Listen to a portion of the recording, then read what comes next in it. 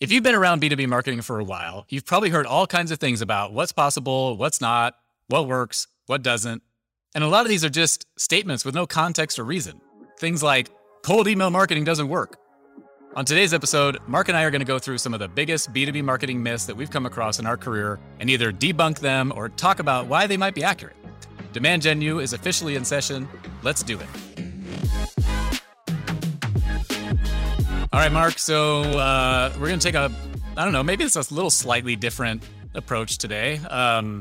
Not one specific topic, but we're going to hit on a bunch of different topics around myths. So myths in B2B marketing. And I know when I was starting, there's a lot of them. Yeah. Well, and the funny thing is, when we first started talking about it, and you're like, "Hey, which one do you want to do?" And I was like, "This one." I was thinking, "Oh man, this is gonna be hard to prep for. Like, I got to think about these things." But then actually, when I sat down, it was like easy. It was like, "Oh wait, there are actually a lot of myths." I had to kind of dig though, because like a lot of these we've just known have been myths for so long. So in my mind, it's like I don't think of it as a myth, but like I think there's still marketers out there that would consider some of these things, myths, so they don't really know, haven't experienced it, that kind of thing. So made it easier. Yep. Yeah. And I think it's basically like a soapbox episode where we're encouraging each other to get on each other's soapboxes and whatnot. So we've kind of been waiting for this episode for a while now. So I'm excited. Yep. Cool. Okay. So we've got a big list. We won't get through it all. We may do a separate episode in a couple of months on this too, or maybe bring somebody else in to talk about these. But let's start with an easy one. The myth: B2B marketing needs to be formal and stuffy because we're selling high-priced products to high-ranking employees. All right. So it happens, right? So like it happens. So I don't know if it's a myth. I think a lot of people do that, so like, but does it have to be that way? I think, that's what we're really talking about. And I think, no, definitely not. Yeah, for me, it's one of those things that I feel like people do, myself included, prior to metadata, because this is the way it's always been done. And that's the only way that you know how to do these things. So why would you do it any differently? And like, I'll credit a lot of how I look at this myth to Dave Gerhardt and the way that he was marketing Drift in the early days. It really just depends on who your audience is at the end of the day. And is your audience formal and stuffy? If they are, great, then market formal and stuffy. But for us, let's use metadata as the example. We're marketing to marketers, usually at startups and high growth startups. And yes, we're moving up market. And do we need to button it up a little bit? Sure. But it really just depends on who they are at the end of the day and what they respond well to. We know that if we continue to move up market and as we get to 100 million in ARR, will we have to become more enterprise-y? Sure. Will it suck a little life out of me? Also sure. But it doesn't always need to be formal and stuffy just because that's the way that you've done it before. Yeah. And, I'm a little older than you are, as we all know. So I've been around a little bit longer. I do think like this was way more a thing, 15 years ago for sure. I was still wearing collared shirts, and stuff to work, at that point. We haven't talked about flannel Jason yet. Here it is. Yeah. This is even before, this is pre-flannel. Like this is even stuffier than a flannel, Jason. And it was, I remember it was just like, especially like Microsoft, trying to remember some of my jobs. Yeah. Like, where it was stuffy, even Getty Images, which sounds weird, but like, that's kind of an older school business with a lot of big customers like CNN and you know what I mean? And like, I just remember thinking, is this like, if I were, well, actually it made me think, well, who are these buyers? You know what I mean? Like, are these just like the most ridiculously like conservative, like stuffy? So it made me think like, who are these buyers, first of all, but then it was like, does it really, it has to like, this is what works best, like, but if you put yourself in it, you can talk yourself into it. You're like, well, God damn, I'm selling $100,000 thing. That's a lot of money. So like, I got to be serious. And there's, I think, a point to that. But where I like to think that there's a opening is that like witty intelligence, and like what we try to build our brand around, which is like, as long as you're really super smart, you can take these little, you can do these little like fun, little like cheeky things, because at the end of the day, they're still grounded in like, okay, they're intelligent. So if they're doing this, I don't know, you can take some liberties that way. Yeah. And I think the other thing for me is that it really just comes down to how is your, like, let's say your top 3 competitors, the top 3 to 5 list, how are they all doing marketing? And it's not to say that, you need to go copy exactly what they're doing or watch them religiously to see how they're talking about themselves. But if they're all talking overly formal and stuffy, like, why not Zach? That just gives you an opportunity to stick out and do something that sounds and reads different, because that's the exact approach that we're taking here. And that's what people tell us, why it lands so well. Yeah. Yeah. Yep. And I think, I started to come around on this probably at Tableau, where I was at a big company and I was a buyer and I was buying big things. And then I'm like, well, here I am. I'm like definitely not formal and stuffy. At least I don't want to think of myself that way. It's like, so like, these are the buyers, me, it's like, so we can be fun. I want to have fun. I want to be entertained with marketing. Like, that's what catches my eye, even when I'm buying a big ticket thing. So yeah, I mean, so and I just don't, I'm tired of getting bored by the same things all the time. Yeah. So take some clues from, I guess, some clues from B2C a little bit, like we're always talking about. All right, cool. Let's pick another one here. I like this one. Brand doesn't really matter, because in B2B, the best product always wins.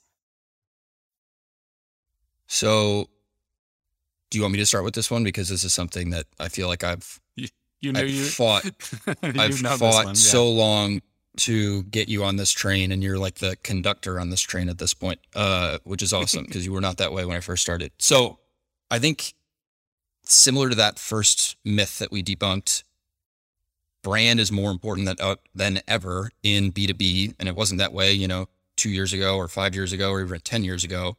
And now that gets your foot in the door, or your sales team's feet in the door, when they're trying to have conversations with your buyers. And if there is a brand that your buyers are already attracted to or feel like they have a relationship with, you oftentimes can have a slightly, inferior product, if you will, and still win out, because they already know, like, and trust you. Yep. For example, DG always talks about the product that Drift had in the early days, and how did it compare to what Intercom had at that point in time.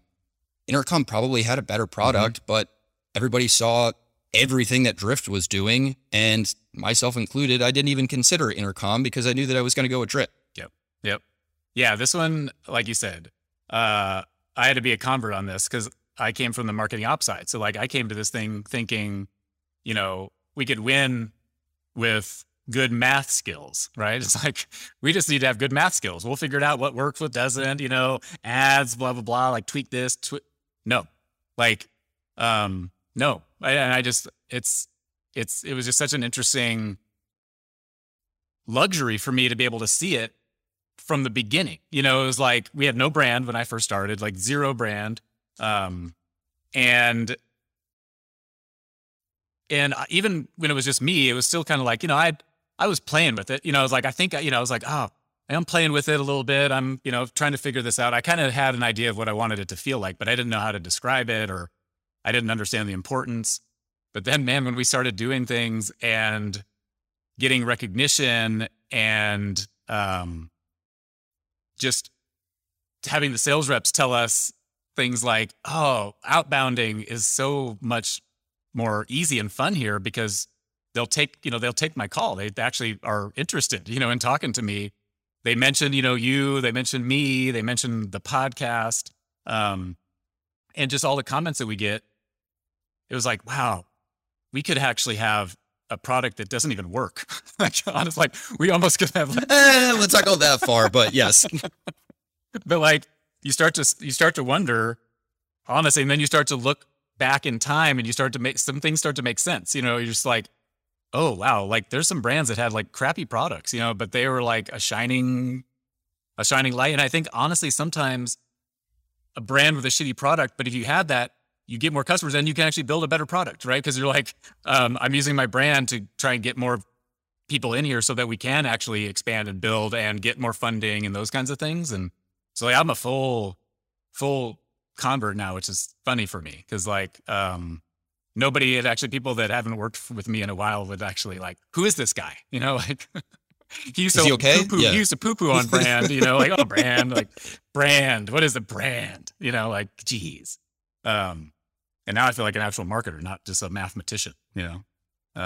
I think back to Clay Bentley, our VP of sales, said this. I think it was sometime in May at the leadership offsite that we had in Chicago. And I forget the exact context of the quote, but I'll never forget when he said this. He said, this time last year, if you were to ask our buyers if they had heard of metadata, I think he said 1 or maybe 2 out of 10 buyers would have said that they had heard about metadata.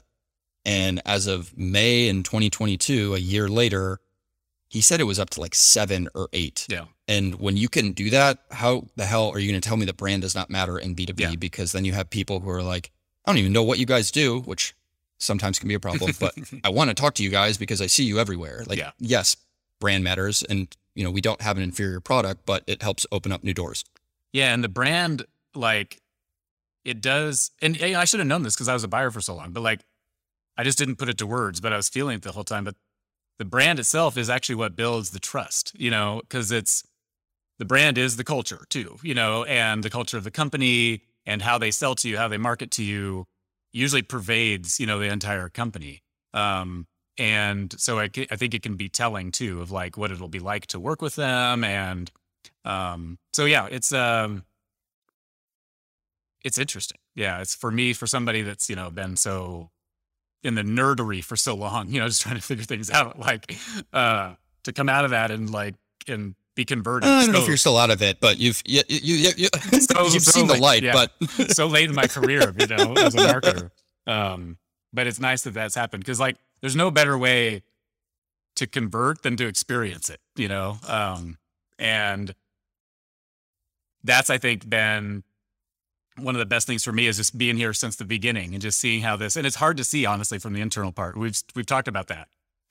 People external kind of have to tell us how it's going. Cause like when you're in the middle of it and you're not seeing like it from a consumer's perspective, you're just hearing things and you know, you don't really know, like you can't, it's hard to have a description, you know, in your mind or a thought really about like, well, what does this look like to external people? And so, getting feedback from people helps. Sometimes it's hard to believe even. We're like, are you just blowing smoke up our asses? Or like, you're always skeptical. I know. And then you hear it a couple more times from people outside of the metadata world. And perfect example, when I was in San Francisco a few weeks back for that Goldcast event, there were a few customers and non-customers, all B2B marketers who said, I don't think you realize how big of a buzz there is around the brand right now. And I then immediately went and slacked the rest of the marketing team and said, do not let this get to your head because we cannot let that happen. But yeah, you kind of have to take a couple steps back before you can see it. Yeah. Yeah. It's kind of, it's fun to experience it. You want to pick one from the list? Yeah. Let me pick one that I know is going to get you riled up. I would say marketing technology will solve all your problems. That's a good one to pick. Yeah. Yeah. So there's 9,000 tools out there for you to choose from. You've got plenty. And even when it was probably 1,000 tools, right? I think as marketers, we tend to, I don't know, maybe it's not just marketers, but like we tend to try and take what's the fastest path to value. And what we have working against us is really good marketers and sellers, you know, that like make us believe and feel like, oh, I have to have this tool, you know, I've got to have this tool, or maybe I'm having some pain. But what I think happens too often is marketers don't get their house in order first. So like if your house is all disarrayed, and you bring a, let's say your floor is covered in toys and shit, and you bring a robot vacuum into your house, and you set that thing loose, what's going to happen? It's going to run into shit. It's going to go all around. It's going to suck up things you want. It's going to spit out things you don't want. So like, it's the same thing with marketing. If your house isn't in order and then you just slap technology on top of it, it's going to be all out there. It's going to be making the wrong decisions. It's not going to fix the problem that you have. And just too many of us, we're so busy. We either don't have experience fixing the problem that we're having. And there's this like promise, if I just spend some money, the technology will solve it. And then I think what happens is, sure, that technology can help solve it, but it requires so much like configuring, and like testing and then reconfiguring and, then you're hiring somebody to run the technology instead of like, having somebody just run it manually or I don't know, but that's often what I see. I don't know. What do you think? So I think because I started out in consulting, this is how I see this myth. And if I did not start out, my first, 4 or 5 years in consulting, I probably wouldn't think this way, but it will solve all of your problems if you have a plan in place. And if you look at it from like a people, process, and technology perspective. I think when people buy MarTech and don't have any sense of plan in place, both from like what they need to do and how they're going to do it and who's going to do the work, that's when people just buy a bunch of MarTech and then 3, 6, 9, 12 months later, they haven't solved any of their problems and they've spent 5, 6 figures on MarTech and they're in the same exact position. So I think when you look at it for like, what do we actually need to solve for here? How are we going to solve it? Do we have the people to solve it? Yes, it can solve a lot of your problems. It'll make you more efficient at the end of the day. The same thing goes though, that you could do a lot of this work manually. It's going to take more time without the tech. But if you start with the tech first and then try to frame everything up around the tech, then no, it's never going to solve your problems. You're going to get fired. Yeah. Yeah. And oftentimes we see like, the last couple of years when we've had a really like booming growth economy, this is when a lot of tool explosion happens, because like marketers have more budget. They're like, oh, I got a little bit of luxury here. Oh, okay. Yeah. Let me slap that tool. I'm going to try this out. Now, like as some marketers are contracting some of their dollars, this is an area that will get focused attention. And so we already did an episode on this, but the non-must-have technologies will start to get squeezed out. And we're making up words. We're giving econ lessons. This is an unbelievable podcast. Cool. All right.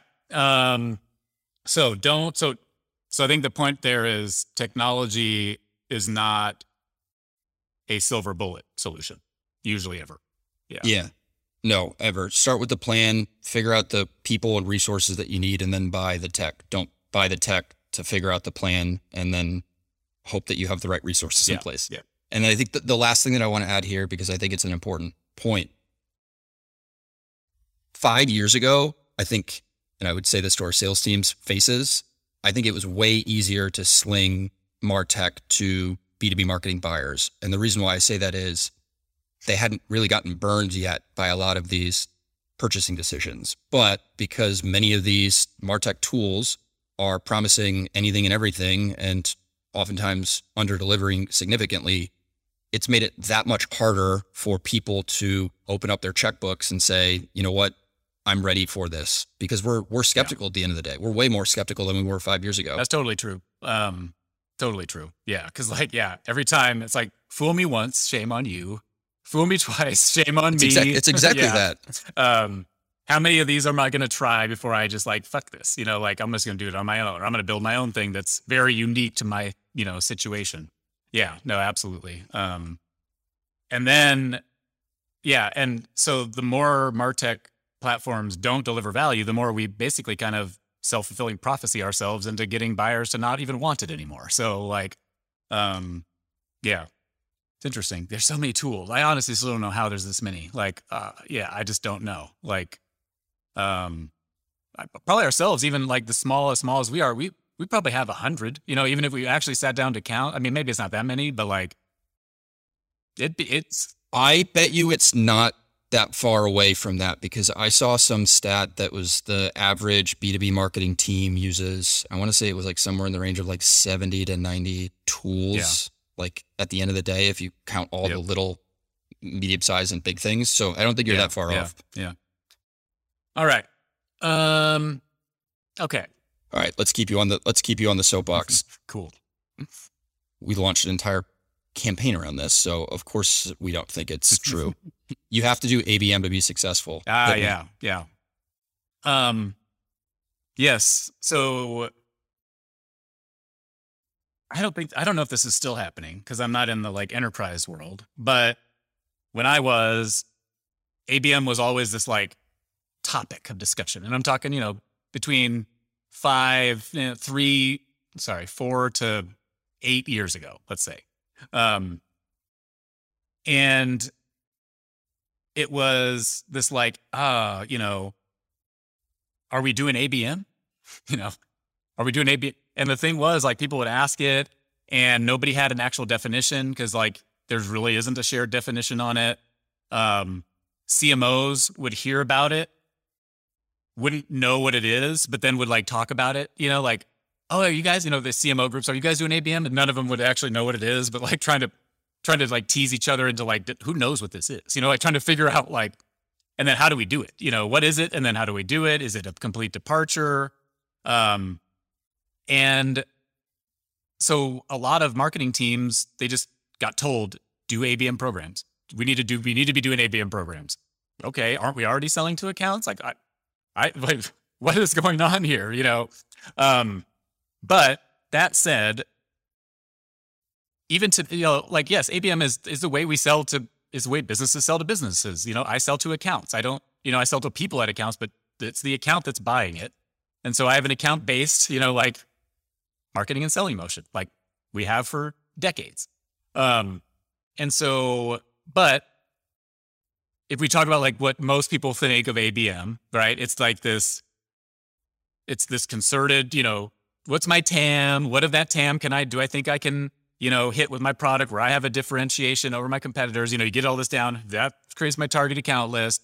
Got, between 50 and 200 accounts in my target account list. Great. Now I'm going to put them through a very defined high touch motion, between 3 and 6 months to carry them all the way through awareness, consideration, interest, purchase.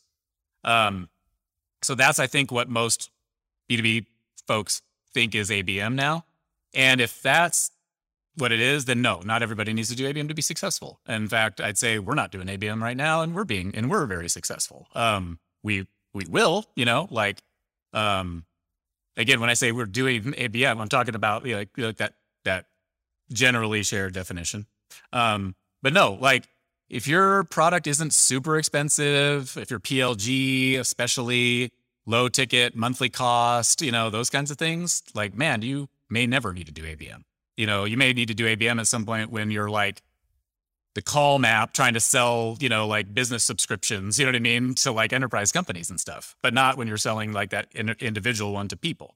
And so, yeah, so no, definitely not. You absolutely do not have to do ABM to be successful. And if your CMO thinks you do, maybe you do for your company, but even if you do, then it should still be a mix. Like it shouldn't be 100% of what you do. Yeah, I think a few things. And one of these points came out of it was one of the sessions last year at Demand. And I think it was Hannah Jacover who said this. And it was really funny because I got her all riled up and she was riled up and it was hilarious. But she said, it's okay to not be doing ABM. And I think for the longest time, that's funny. Yeah. I rode this train prior to Metadata because I was brainwashed by their companies. I thought that in order to do B2B marketing well, that I had to be doing ABM. And you don't. And I think the sooner that you realize that, it's kind of liberating almost, because it's, hey, I thought that I was told to do this. I had to be doing this. I thought I was doing a bad job if I wasn't doing it. You can still be really successful without doing ABM. And then I think the other point is what you had mentioned, ABM isn't for everybody. So depending on your length of the sales cycle, the buying committee, how expensive your product or service is, like all of these different factors, if you run through that and you don't check, a couple different boxes, it straight up doesn't make sense for you to be doing ABM no matter how hard you try to do it. So it's almost wasted time and effort and energy at that point. And just know that it's fine to not be doing ABM, and you're not doing a bad job if you aren't doing ABM. Exactly. Yeah. Next time your CMO asks you to do ABM, ask them how they would define ABM. Just curious what they would say. We should actually do an episode on that. And then there was one last point on that I just thought of.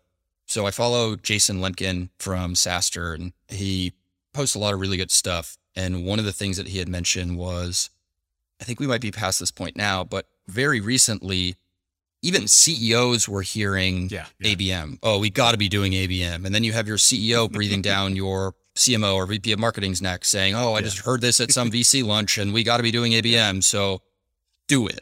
And at that point, you really don't have a choice. So even, it wasn't just the CMO or the marketing leader who was saying, let's do ABM because we have to. It was the most important person to the company, and it's tough to tell them no. Exactly. Yeah, no, absolutely. Yeah, I saw that happening too. Good marketing ABM platforms. Good job. All right. I got another good one, mostly because we are going through it right now. So we'll have an interesting perspective. You shouldn't try to create a category because it's very hard to do. Arguably the hardest thing to do in marketing. What do you think? Yeah. We've been asking ourselves this a lot. Daily. And, I think there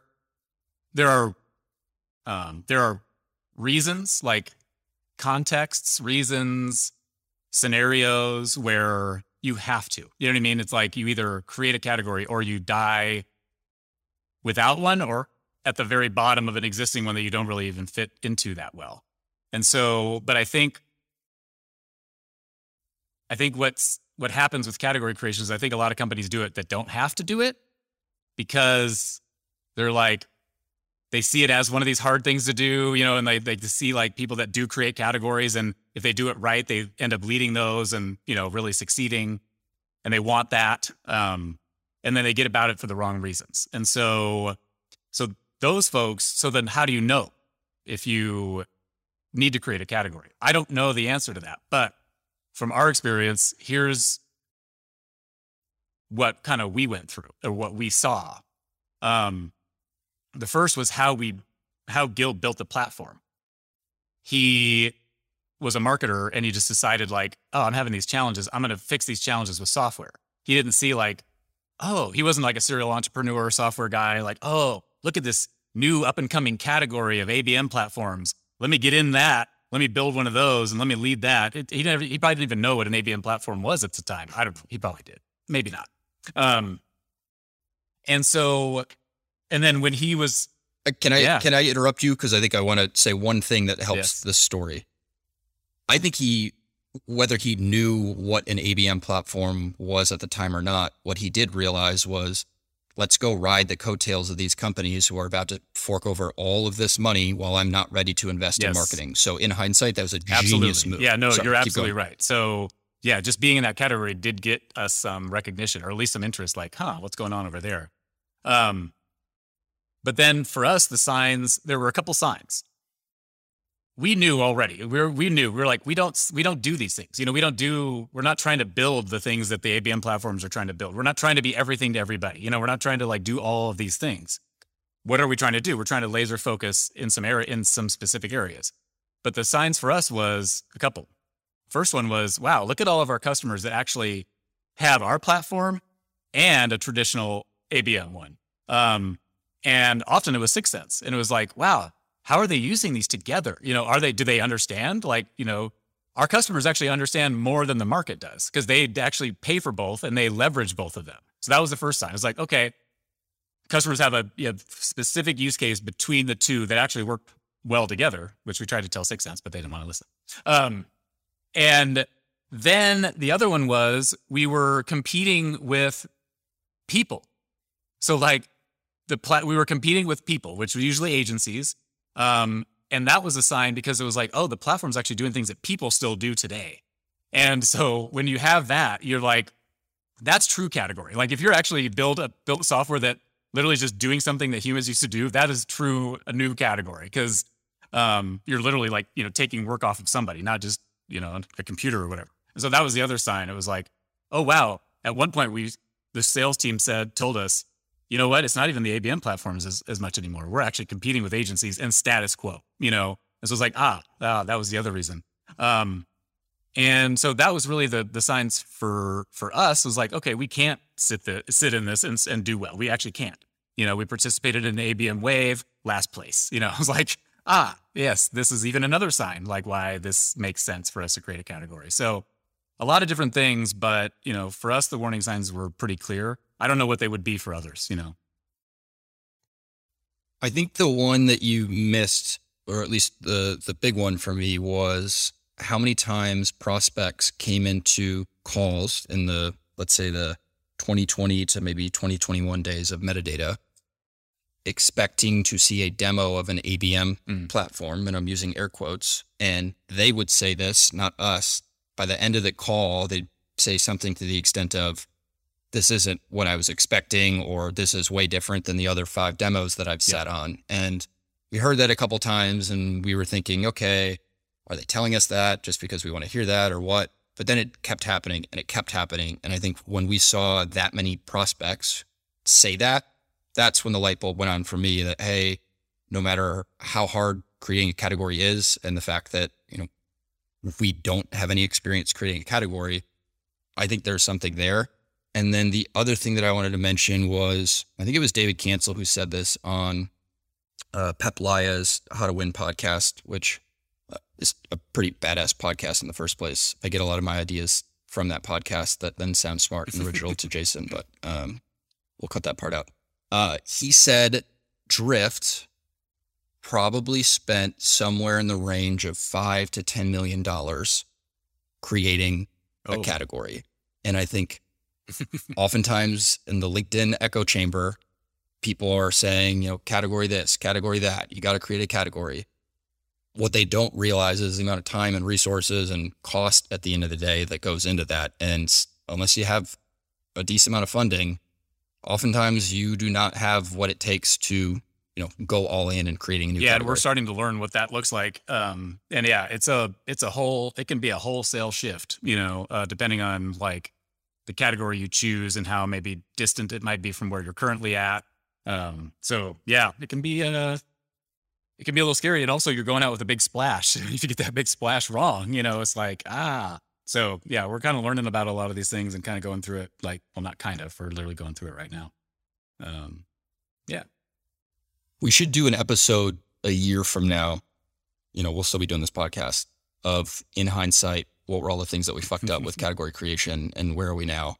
Because, we're pretty open about it. I've never created a category. You've never created a category. And, we have some outside help being DG and an agency that we work with. But unless you've really done it before, you don't really know what you're doing.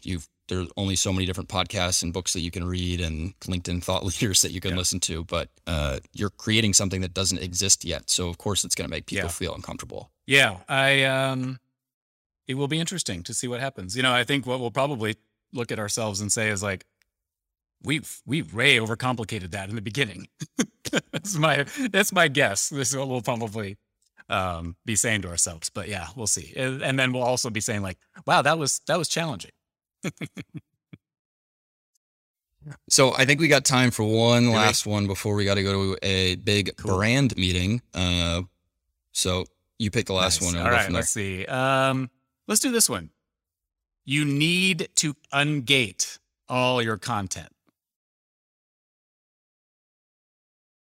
So I go back and forth on this. I think we're pretty open about how we've ungated everything at metadata. And do we truly, truly know at the end of the day that that's the best approach?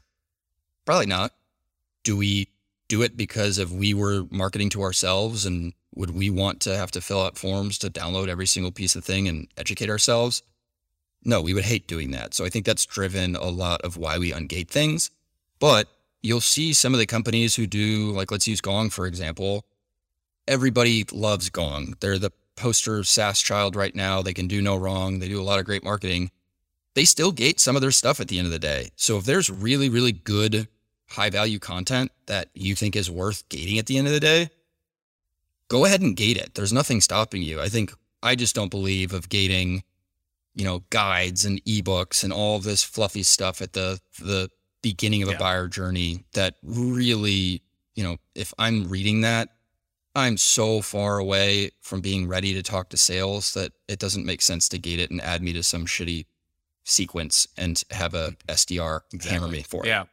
I like this question because it's kind of contrarian, because usually people would say you need to gate all of your content, we're saying maybe is the myth, because this is the more recent, I don't want to call it bandwagon, but a lot of more. No, I mean, it is a bandwagon. Content. Everybody's talking about it. Yeah. And so I agree, because just because we chose to do it and we think it's the right way, doesn't mean it's actually true or accurate. And like Mark said, we don't know. Could it work better if we gated our content? We'll never know because we don't negate it, or maybe someday we'll try some pieces and, but I think even then it's kind of well, what do you do with the email addresses of the people that signed up for it? That's, I think, just as important part of the gating or ungating your content as just the decision to do it or not. So what do you do with those people after they do fill out a form? Are you hammering them with sales messages, or are you just giving them something every once in a while and still letting them bring themselves in or draw themselves in? So I think that's the other part of it. It's what do you do with that info? Well, and it's 2022. If I want to get in touch with a sales team from somewhere, exactly. I know how to do it. You know how to do it. Everyone else knows how to do it. So why would you think that because I'm downloading some piece of content that means that I'm ready to talk to sales?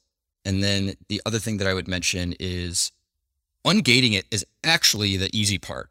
What is the difficult part is all the conversations that need to happen internally with your leadership team, with your CEO, of what is going to change when the gates are unlocked, because a lot changes. And if you are using, leads and MQLs and, all these leading indicators to show how much success you're driving, and then suddenly those all, evaporate overnight, then you're in a really tough spot. And if you don't have those conversations ahead of time, your CEO and leadership team are like, what the fuck is happening right now? Yeah. Don't not have a plan. Yeah.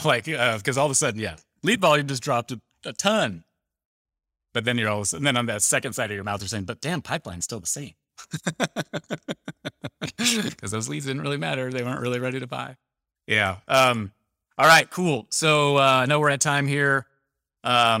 Again, everyone, thanks for being supportive listeners to our podcast. If you haven't yet, give us a nice 5-star review or whatever you can do. Subscribe, listen again. We really appreciate it. Have a good one, everybody. Go to the Apple store and subscribe all of the iPads in the store, please. Awesome. Have a good one. All righty. We'll see you next week. Thanks, everybody. Thanks so much for listening to this episode of Demand Gen U. If you want to hear more, make sure to subscribe to get future episodes. You can also submit a specific topic you want us to talk about by DMing us on LinkedIn. If you like the show or want to share feedback, please leave us a review. It'll help us keep improving and get the word out to other marketers just like you. This podcast is brought to you by Metadata, the first demand generation platform that launches paid campaigns that self-optimize to revenue. If you're looking for a tool that makes it easier for you to build audiences, launch paid campaigns, and experiment at scale, you'll love Metadata. B2B marketers at Zoom, Okta, and ThoughtSpot use Metadata to automate the time-consuming parts of running paid campaigns so they can focus on the things that matter.